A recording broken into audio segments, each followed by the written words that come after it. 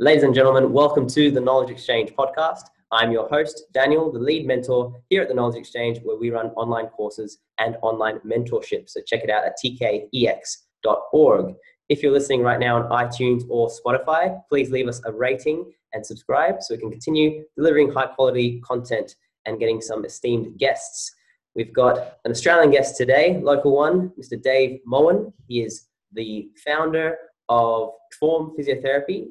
He is also the creator of Tame the Beast and Permission to Move, which has tools for both clinicians and patients with chronic pain. So Dave, thank you so much for making the time for us. Yeah, no worries. Thanks for having me on. Yeah, it's good. Yeah. Awesome. Dave, the famous question that I ask all our guests, what is your story? My story. So I'm a physiotherapist. I trained down in South Australia at UniSA, and then I did a Masters of Musculoskeletal and Sports Physio after that. Doesn't sound much like my story, but that's what do people want to know? Yeah. After the Masters, I was interested in pain. Even after the undergraduate, I was very interested in pain. UniSA hosts Lorimer Moseley, and I was always really interested in his work. So I started working for 3 years at Body and Mind in a research role, which was really satisfying. And during that time, I guess just started designing my own PhD that I was interested in knowledge implementation. We never went ahead with that. I just instead thought I'd just dive in and try and make or implement, I guess. And that led me to start Form Physiotherapy as more or less a model of research in practice. And through that convinced Lorimer that we needed to make a free education tool, which was Tame the Beast. So put that together. And since then I've been involved in Pain Revolution as well as starting Permission to Move, our most recent project. Yeah. Awesome. Exciting stuff. And for those who aren't really aware of Permission to Move, could you tell us a little bit more about what that is? Yeah. Permission to Move was initially a book. So we wrote a book, got a local journalist together with myself and our team, and just worked to communicate the clinical practice model that we use in the clinic in a really simple and achievable way. We then, I guess, achievable in that we wanted a practical model that people could apply and do in the clinic instead of theoretical ideas.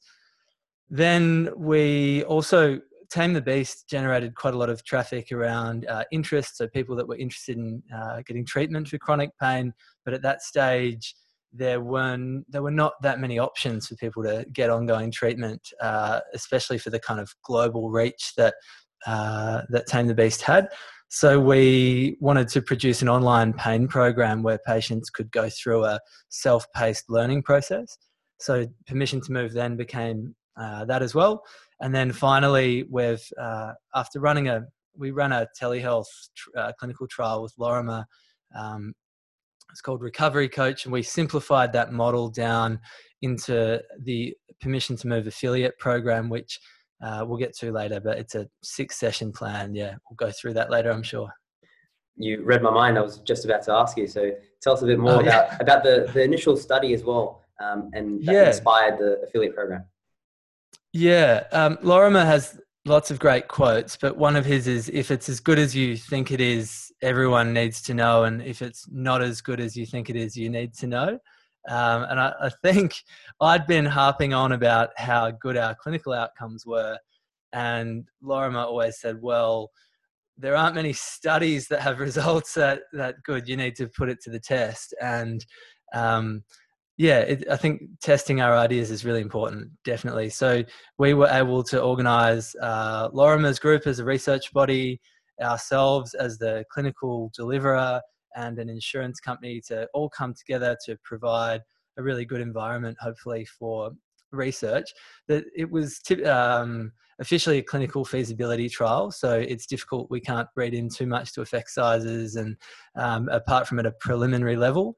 But the results that we did gather were really, really promising. And for us, I guess we looked into the effect sizes out of interest, and they're pleasing enough for us that we want to carry on and do further research. So we're essentially we're trying to make really good quality pain treatment as inexpensive as possible. So at the moment, the first step was saying, well, if we got clinicians to deliver this process, how well would it go? And the results are encouraging. And digital is always cheaper than person to person. So now we're looking to get a bigger sample through, negotiating at the moment to get this underway for a bigger sample using a digital product and slightly less intensive coaching as well. And then I think our final step will be coaching delivered by non-health professionals predominantly, just to get that price point down one step further. So yeah, the trial itself was 6 sessions, all delivered via telehealth. And it was focused on education on pain, the biology of pain. We talked about the science of healing, and then we helped people to apply that learning to their own situation through movement plans, essentially, graded exposure and movement. That's awesome. And the other, I love that quote by Lorimer. The other kind of quote that comes to mind is, if we're all so good as clinicians, why are our patients so bad? And with the increasing kind of data on that, there's definitely room for improvement. So it's great that you put the kind of your words to your mouth in a way and tested it out. And it was all delivered by telehealth. So there was no in-person. That's true. The other thing that we were interested in testing is this idea of an X factor clinician. And I definitely would never label myself as an X factor clinician, but I think I was initially working as a sole practitioner, and then I added 1 and 2 and more clinicians. We're up to about 7 of us now. And we've standardized our delivery in the clinic so that it's highly standardized. But I do also think it's important that we test processes, not individual clinicians. And that was the great thing of putting through this method is I think I maybe delivered 2 or 3 of the patients, but it was really just testing multiple deliverers, deliverers. And I think that was really good. So, yeah. Otherwise it's all attributed to someone's kind of own personal clinical skills or judgment or communication skills or some other factor that you don't really know about, right? Yeah, it's hard to pull it apart. Yeah, definitely. So, yeah. And so I went through that and also listened to your previous podcast as well on the 3-step kind of process when it comes to upskilling clinicians on this standard of care. So could you run us through those 3 steps? Yeah. So in the book, we talk about our clinical practice model, and a snapshot is establish if someone is safe to move, and then communicate that to them, and then act on that knowledge. So establish, communicate, act on, safe to move. We define safe to move as a constructive diagnosis as opposed to a pathoanatomical diagnosis. So constructive diagnosis, I think, is our own term. So you shouldn't have heard of it before unless you've seen our work, but it's basically something that informs action. With the really high prevalence of imaging findings in asymptomatic people and just all of the changes that happen with chronic pain, we think that using a pathoanatomical diagnosis to drive chronic pain is in many cases not the best approach. So in the establish phase, we talk about this creating a constructive diagnosis and really just answering that question. Are they safe to move? And if not, what's the conditions that you're placing upon that? Under communicate safe to move, we've employed Albert Bandura's work, a psychologist, on self-efficacy theory. And he talks about what self-efficacy is more or less a proxy measure for behavior change. It's so strong. So if you can increase self-efficacy, it's a great thing. And the model that they've put forward for that is to, first of all, offer someone verbal persuasion. So this would, to me, be the explicit pain science content. And then use vicarious experience, so stories of others who are ideally as similar to you as possible, and then they recovered. So that's the proof, if you like.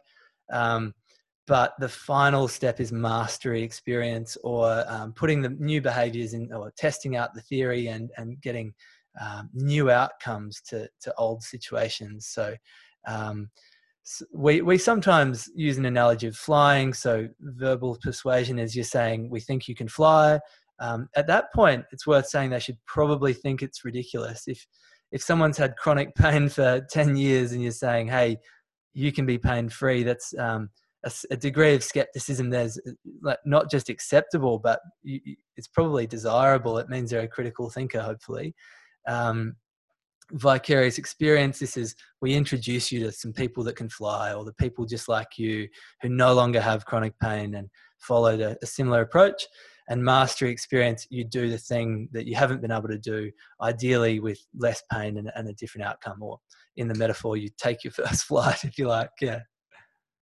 That's awesome. There's the education is delivered very much in that experiencing the fact versus kind of just telling them or educating at them. It's more of an active experience for them versus a passive kind of, even an intervention by itself. Some people might claim pain science is. So I think that's one of the crucial elements. Yep. Yeah, we really like that about the online course as well. It's so delivering educational content in a passive way, in a really, at some point, that just learning from a resource that stays the same, as opposed to learning from a clinician who adapts the message to you. We're finding that's really neat, because there's all these chances where, as a clinician, as a passionate clinician, you want to jump in there and change something or say something, and having a really static educational module that is the same for every person, it just removes some of those clinical biases where you think, oh, maybe I won't tell this person this today, or maybe I'll focus more on that. And instead it says, well, here's this recovery skill set we think that patients should have. And then in your coaching sessions, which sit either side of the online module, you can do a bit more of that application. But we're really switching the role from clinician as driver to, it's very patient-centered, and trying really to have them bring questions to you instead of the other way around. And that's going really well. Yeah. Awesome. It's us as the interactor versus the kind of dictator or authority figure. We're kind of just coaching and guiding them to what their goals are. So that's really great to see. It alleviates some of the pressure on us as well to provide all the answers and provide that quick fix. I'm sure you've come across that. Yeah, we got a lot out of a book called 1001 Solution Focused Questions. I refer to it quite a lot. They had this great part in the book where they said, if you're tired at the end of the day, you're probably giving too much, and maybe even to the detriment of your patients. It's definitely generous paraphrasing, but yeah, I like their book for giving a bit more. If any listeners want more clarity, it gave us a lot of clarity around how to structure that work. That's great. That's such a good quote. If you're working harder than your client, maybe that's a flag to perhaps change what your approach is, right?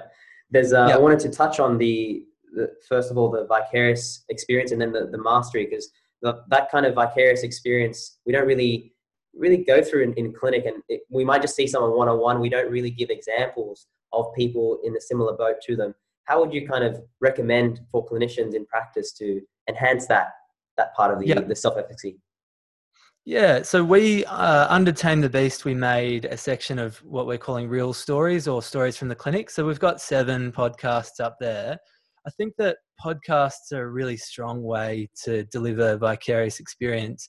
And the more credible the podcast, the better, I think. So we have one on the health report, a psychologist, Kane, that came through the clinic. And for a skeptical patient, hearing Norman Swan's voice as an intro, and then going into this very credible, well-produced podcast, I think that's a great way to do vicarious experience. I think that something distant, so that it could be as simple as telling in a really abstract sense stories of others, in a like depersonalized event, stories of other patients of yours. But I think that's slightly less credible than a well-produced podcast, ideally from a different group as well. So the more distant it is from yourself, the better. It's almost selling the person on the idea in a way. And you look at the Americans are just great at selling things, and they're full of testimonials on all of their websites. And I think if you think of vicarious experience as a step in selling conceptual change to the person, and then you look to the world's best sellers, they've figured it out, haven't they? Yeah. those endorsements by athletes and Yeah. stars and celebrities. So having more examples of people actually promoting and preaching And it's, the work. Yeah. yeah, the difficult thing with that is, trying to at the same time do practice that feels really evidence-based as well. So I'm definitely not saying to go down that slippery slope of sales, but I think there's something in a really well-produced, honest story of someone. But yeah, you've got to be mindful at the same time, I think. Yeah. 100%. And yeah, like you said, if we had sources outside of our kind of scope or our kind of clinic that, we have the world's leading researcher, Lorimer Moseley, talking about it, or some other relatable story for the client, maybe that can help with the selling that behavior change.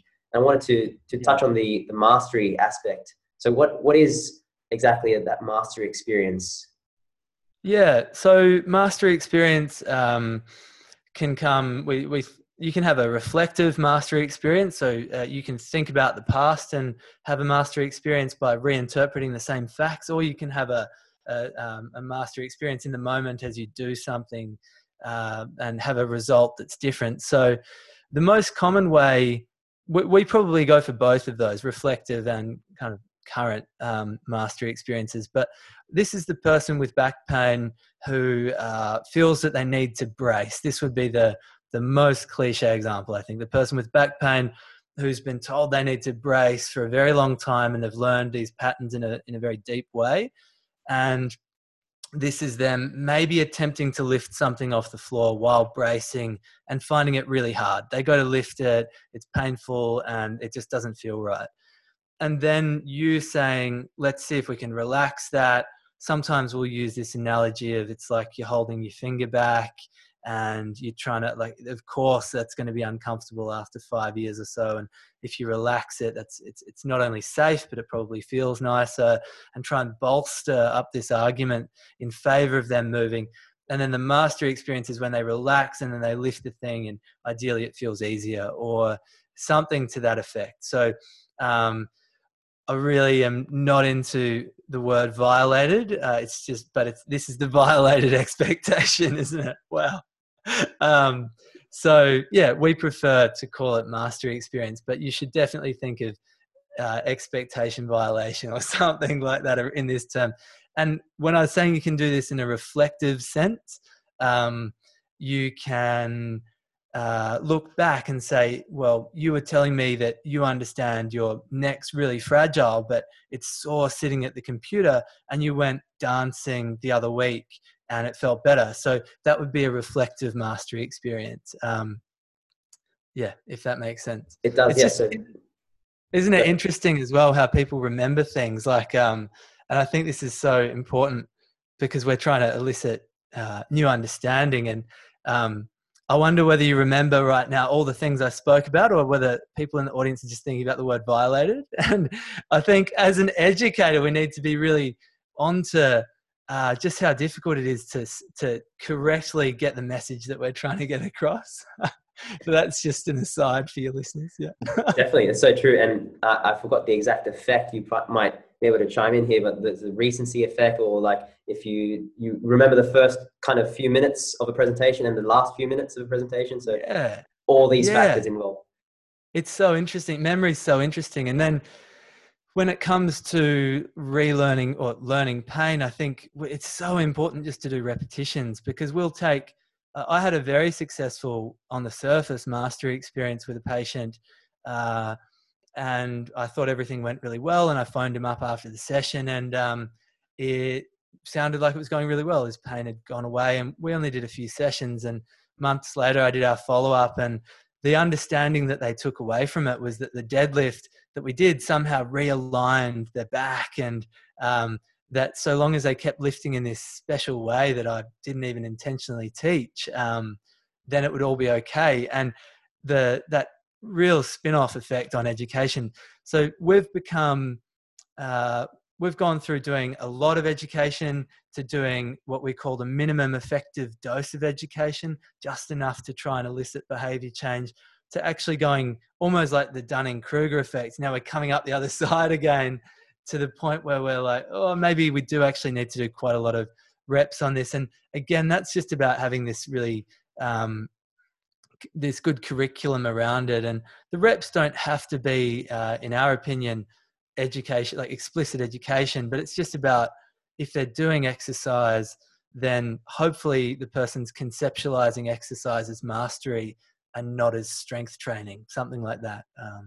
But yeah, just education's really tricky, I think, is our takeaway after a few years at this. Yeah. Definitely. And it's interesting to reflect on what the person is taking away from the session. We could be on the ball, right? During the sessions, and then afterwards they go back into their context, their social environment, their work environment, their home environment, hear different conflicting messages. So I think it's great to reinforce those messages with content, with education. Yeah. I'm just bringing up exactly that. We've worked on so in our session plans, we have what are called standard questions. And the goal of these is that we really understand exactly what someone has taken away in their own words. And we did this as simply as saying, what did you learn last time, or something like that. But we've brought that up now into 4 questions. So what were your take home points from this week's content? So the patient will have done the online course, and now you're doing the session subsequent to that. So what were your take home points from this week's content? Did the information apply to you and your pain? A really good question if they're like to pick up that person who's making it someone else's story and not theirs. What are some real life examples where you've tested these ideas? Now, if your patients are going away and testing the content, that's really wonderful, a good degree of engagement with it. And finally, did you talk to anyone about these new ideas? We think that, the more that people engage, it seems to be a pretty good proxy for outcome. So, just making sure that you're asking these questions, we've learned, is just so important to make sure that you're on the same page with your clients. Absolutely. That's it. So it's reinforcing the same message, and also seeing how they're kind of responding and taking that message away outside of the clinic, which we only see them for maybe half hour to an hour. So really useful. Yeah. And then I think this is the tricky thing being a clinician in this space, is just how ambiguous the details are. So there's no exact roadmap that we know is the best yet, I think. So there are, in the same way that there are people with imaging findings that don't hurt or don't have chronic pain, there are also lots of people with flawed pain cognitions that don't have chronic pain. And we constantly need to test ourselves, I think, to make sure that we're not just barreling down this pathway towards pain education without really testing it. And I think, it's just a constant process. I think we need to check that we're still on the right path. So far, it seems that way. But in our education, does someone need to have a pitch perfect description of how pain works? Maybe not, I think. Yeah. Totally agree. And there's people that can perhaps know all about pain education, and we still kind of experience it in a different way. So looking at it from that point of view, and maybe being more person-centered and subjective as well, to see what they're taking away from the objective data. Yeah. I think lots of clinicians have stories of patients who have comprehended all of the education really well, gone through ideal kind of, in our perspective, really ideal movement-based graded exposure interventions, and their capacity's gone through the roof, but they continue to have chronic pain. And there's just, I'm sure that in 50 or 100 years, we can subtype the biology of these different types of chronic pain, and at least in more detail than now. But at the moment, it just is ambiguous, and that's the real difficulty of working in this space, I think. So for us, what are the big ticket items we're looking for? The first thing probably is task choice. If someone has the confidence to do a more lofty, more challenging task, that's hopefully going to translate into meaningful functional tasks for them. I think for us, pain is probably a few levels down, and usually is the outcome of other factors and not a direct effect. Yeah. That's great. And I really enjoy the focus on the function. So even the mastery task would be a functional, meaningful exercise to the person. So I was wondering, what's your kind of take on kind of that? So the interventions kind of focus. So there's there's perhaps the idea we get taught this in university, where we apply some kind of treatment choices to someone in order to get an effect. But you seem to be focusing on the person's function and improving that as the treatment, as opposed to applying manual therapy or applying a movement corrective sequence. Yeah, I think I'm sure that Lorimer did a study on this as well. Not to cite him all the time, it's just that I guess having worked with him, my thinking is probably Lorimer centric too. But there was an interesting one where they did, I think, straight leg raise and compared it against clinicians or clinical students who were first told that it was a muscle test or a neural stretch, and looked at the experience of those and how much just experience changes task choice, and or context changes task choice, and even objective data. And in the masters, it was at UniSA, it was really Maitland focused when I went through, and the idea would be assess a straight leg raise, mobilize if you hypothesize that, say, some lumbar segment might have been related to that, mobilize it, and then retest straight leg raise. And if it was better, then say, well, hey, it must be because of the pavum or this movement I've done to their back. That's what I've changed. And I think even if the reasoning was more broad and said, well, it was just I changed something and got some effect, it's still, I guess for us, it's valid, definitely, if you can maintain that change. And I think looking at maintenance over time, and if you apply a really rigorous process to that, I can still see that there's a potential there. But for us, we're just finding that that we can get really similar. So same person, straight leg raise, get them up, do a deadlift, back on the table. And the initial retest data for us is very similar.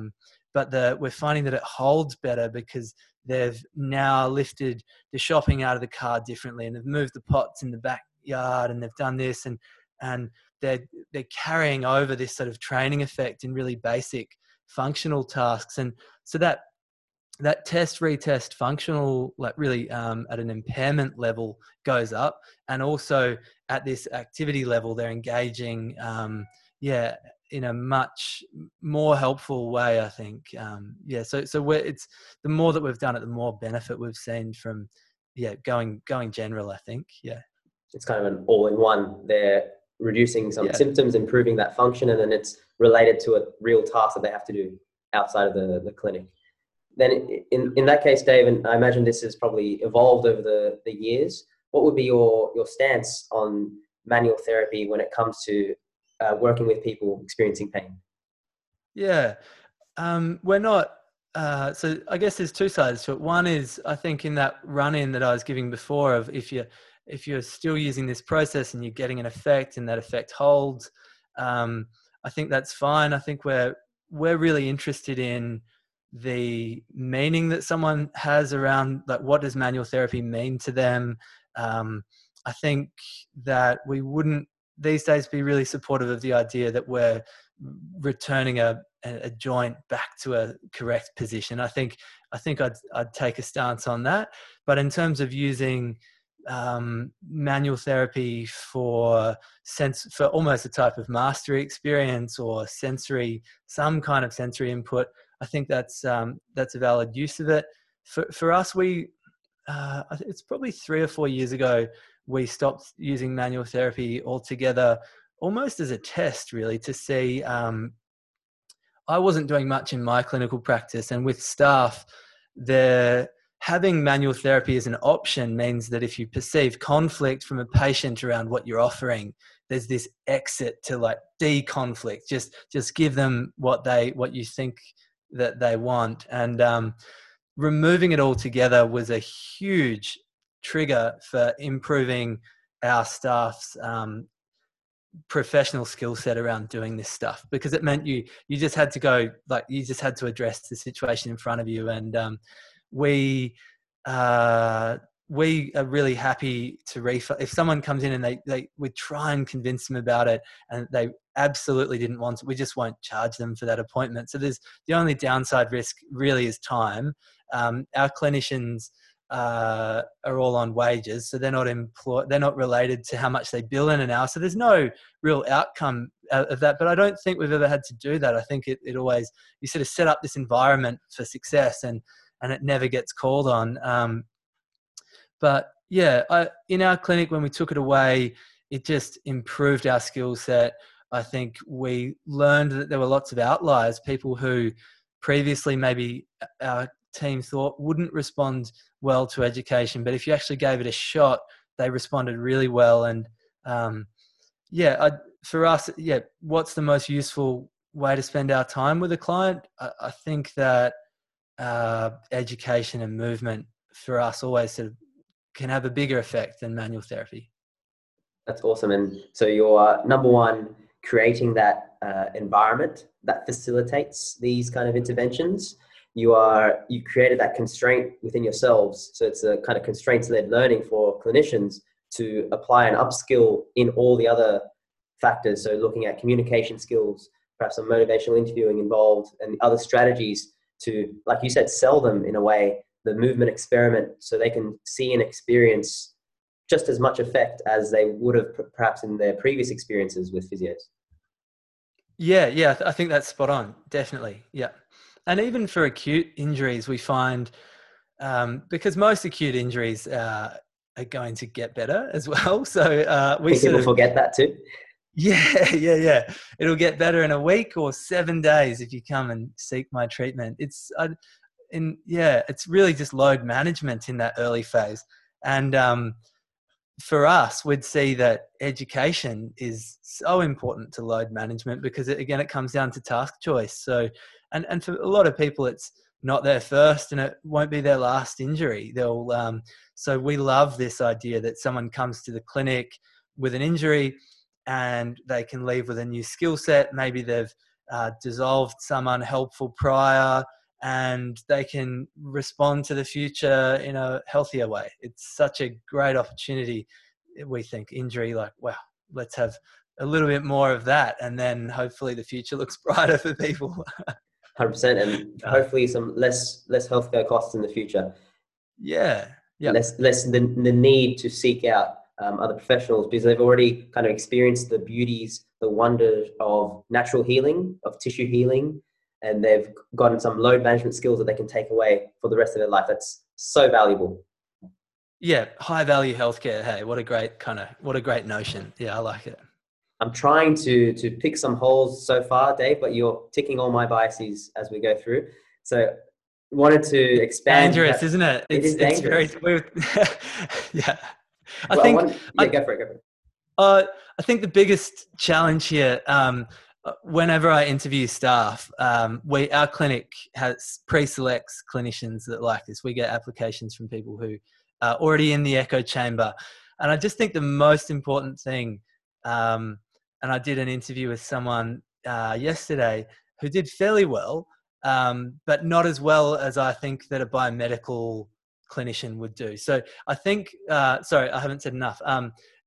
During our interviews, we have basically just a post-graduating the master's biomedical type exam. And everyone that comes to work at our clinic comes in really excited and they think we're going to ask them questions around, I shouldn't be giving this away actually. Anyway, my point is, I think, pause there, back up. No, I think it's really important that clinicians that are practicing in this space have very sharp pathoanatomical skills as well. I think if we're trying to pick holes in this stuff, it's that clinicians here need to be really onto red flags and pathoanatomical diagnoses, and they just may not surface that with their patients. So the biggest risk I saw in writing the book with this idea of a constructive diagnosis is that clinicians say, great, that means that that they reduce their threshold for safe to move so low that they get some false negatives and then there's harm associated. I think that's probably, and for our clinic, we see lots of runners and stress fractures like a big thing. So are we picking up things like stress fractures where, are we picking up, all of these diagnoses that you should be sharp on, but it's just that's the risk, I think, and something to be just sort of constantly hot on. And if you're not having false positives, if you're not sending off for imaging and you thought they had a stressy and they didn't, and I think you should get some false positives. You should be a little bit oversensitive just so that you can make sure that you're not getting too many false negatives, if that makes sense. Yeah. Definitely always vigilant of red flags, and even throughout the process rather than, just at the initial consultation. So even throughout the time you spend with someone, there could be a red flag emerging and you can see some of that pattern. So just having that in the back of our minds, I guess we're not kind of taking away all the biomedical knowledge that we've gained over the years. We're just adding on top other layers. Yeah, I think so. And that's this watchful waiting. So you come up with or hypothetico-deductive reasoning. I think that they have this sensitive pain system, and I think that they should respond fairly well to this loading program. And at 6 weeks, there's been no change, or they're getting worse. And the tricky thing is that lots of people with chronic pain won't change in that time frame as well. So it's not about, it's just a constant upskilling and reflective process of a clinician in this space. I think you can't just answer that question. It's really unfolding, but a good place to put your attention if you've ever got some downtime, I think, is always sharpening up those skills. Yeah, definitely. That's it. It's so I probably know roughly the answer to the next question, but just to clarify as well, if we've respected the mechanism of injury, we've conducted a thorough objective subjective analysis and evaluation, we are respecting tissue healing times. Do we need to treat people with acute pain and people with chronic pain any differently? Or why do you think there is that kind of assumption that we do treat them differently? Yeah, I think that, so I've just been really lucky in the last probably month to speak with almost 70 clinicians from all over the world that are interested in this work. And I've gathered such a good insight into how others are making that decision as well. And from what I can gather, clinicians just have a reluctance to offer this to acute. I honestly think there's still a bit of a stigma around chronic pain. And then the clinicians that I've spoken to, I've written down a lot of phrases and assessed my net phrase bank and coming to these conclusions on that data set. I think that there's still this reluctance to give pain education to acute injuries because people might think you're saying it's all in their head. And that reluctance is, I think, there with chronic pain as well. But they see that the benefit of delivering it outweighs any downside risk. Our team, I'd say that we're entirely immune from this fear of people thinking that we're saying it's in their head, or this stigma against it. We're just so, once you work in this space long enough, I think you just see the biology of pain as a constant, irrespective of duration of injury, and it's just constantly working like fear or other protective outputs, and it just settles in, and there's no barrier to offering that education. It's just a really exciting gift to be able to give someone that's, hey, do you know that what you feel isn't necessarily the state of your tissues? It's such an exciting, wondrous thing. And so in that way, roundabout way to answer your question, I think we don't treat acute and chronic injuries very differently, apart from just load management in the first few weeks after injury. And just respect for the gravity of the situation. Maybe there's more empathy potentially with, there's just a respect for the multiple contributing factors in someone that's had longer term pain and potentially different outcome expectations. But even then, lots of people with chronic pain make there's a subgroup that make really rapid progress as well. So we don't really divide them, but to say that we just quote that 12 weeks or 3 months. And I guess there's something in that lots of tissue, the majority or a huge amount of tissue healing's already happened for most tissues by that stage. But yeah, we don't separate them too much. I think some ways the separation can give a form of validation if there's a tissue-based diagnosis. And I don't know about your experience working with some compensable schemes. So work cover kind of that there is a diagnosis required in order for them to access a certain level of sessions or care. So perhaps that's a way. I'm just trying to think of a way that it can be useful or helpful for someone. Even that, we've found that we definitely work in that space too, and we're finding that across the board as we're getting to know more and more of the people that are in that space, there's a greater acceptance of chronic non-specific low back pain as a diagnosis. And these I think it's even in an insurance context becoming more acceptable to fall on non-specific diagnoses, because we're seeing this cost of, if you have to pin it on a pathoanatomical thing, you'll find it somewhere.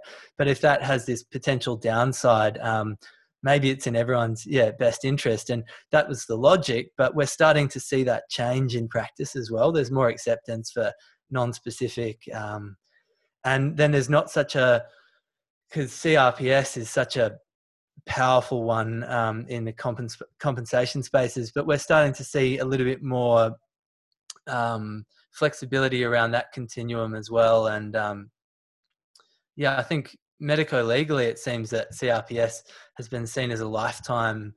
It's forever almost. It feels like it's built into the system that way, and giving patients an opportunity to recover and being open about communicating these changes, especially in CRPS, is just so helpful for the patient and then ultimately for everyone. It's I think the insurance space has a lot to win from this as well, and so they'll probably be really open, I think, as well in the long game. I think so too. And the more clinicians we get on board with this style and way of treating, it becomes the norm in future. Hopefully we'll get to that social change. Yeah, definitely. Yep. It's so interesting just trying to understand the barriers for clinicians, and there's more training and education is definitely required across the board. I think it would just be so handy if it could go all the way back to day one of a degree program. I think that's the kind of change that we'll start seeing, I think. But it's just a big ship, isn't it? It takes a little while to turn around. Yeah. That's it. Yeah. And across your teachings, you've mentioned the kind of misconceptions about acute and chronic. Are there other misunderstandings when it comes to delivering this information or pain science in general, if you want to label it as such, when in your teachings from clinicians? Misunderstandings, misconceptions.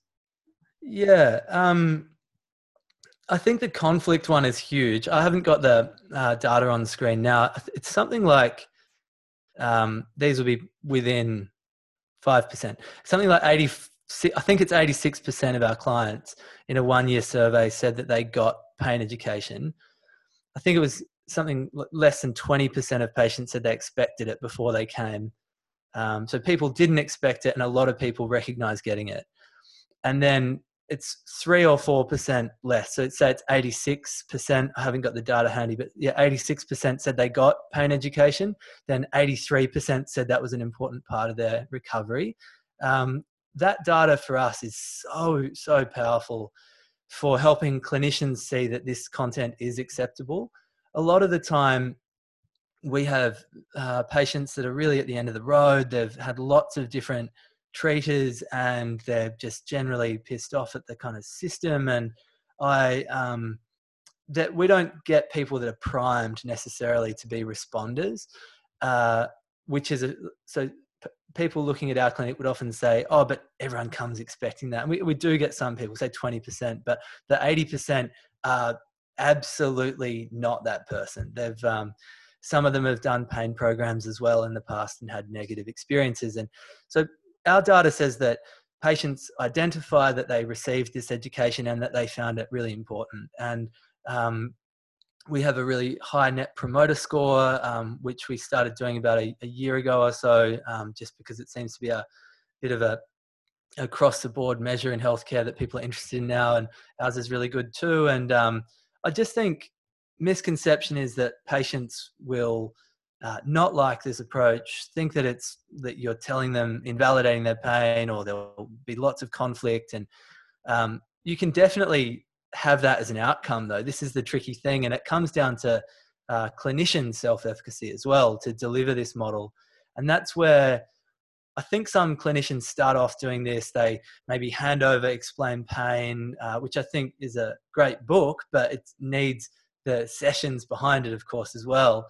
But they've gone in with the sort of top level strategies that they've heard of, and they haven't had a great result. And then I think it's easy to say, well, my patients didn't like it, so they must be different to yours. But for us, it's just about developing your clinical skill set and your own self-efficacy, and then rolling that over time. And then you'll see that these, I think, common misconceptions just they'll vanish eventually. We don't get those problems anymore. And to that end is where we built the training course for clinicians in this 6-session plan.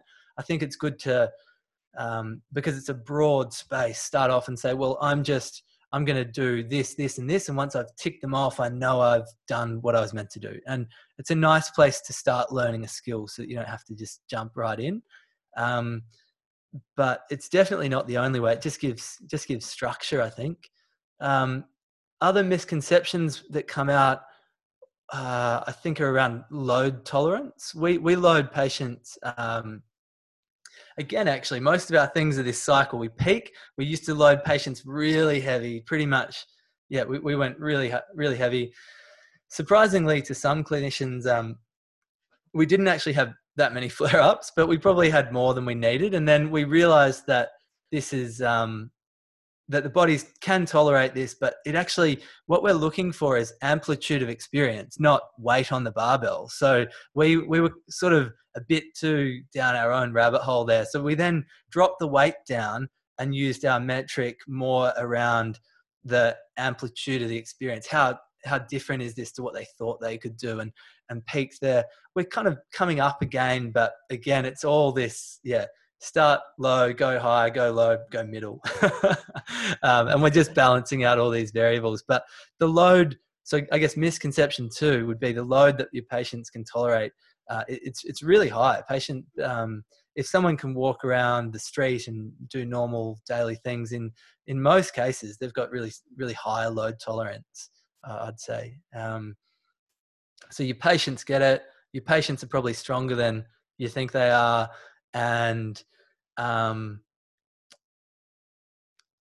I guess they get it. That would probably be the last one. Like your patients will get this stuff at a really deep way as well. Like the depth of learning is constantly, we're just blown away by some of the ways that patients repackage these ideas and they give them back, and they're still consistent, but they're in their own way. And I think, patients are really switched on. If you can show them that there's hope, and encourage them to think deeply, then lots of people can arrive at really deep kind of reconceptualizations. Yeah, that's great. That's Perfect. And I think the bridging that gap, I think you mentioned it, is increasing our own self-efficacy. We've talked about increasing the patient's self-efficacy, but perhaps if we get those mastery experiences ourselves, we experience it, we get through the experiential learning, the horrible expectancy violation way, perhaps in our own practice, and we get some vicarious experience along that.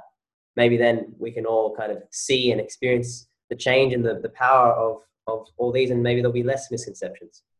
Yeah, it's exactly so that hopefully most of this talk is verbal persuasion, and then I've given a few of my vicarious experiences, and then next you go and generate your own mastery experience. And starting with we wouldn't say to a patient, great, you've got the first 2, now is your mastery experience.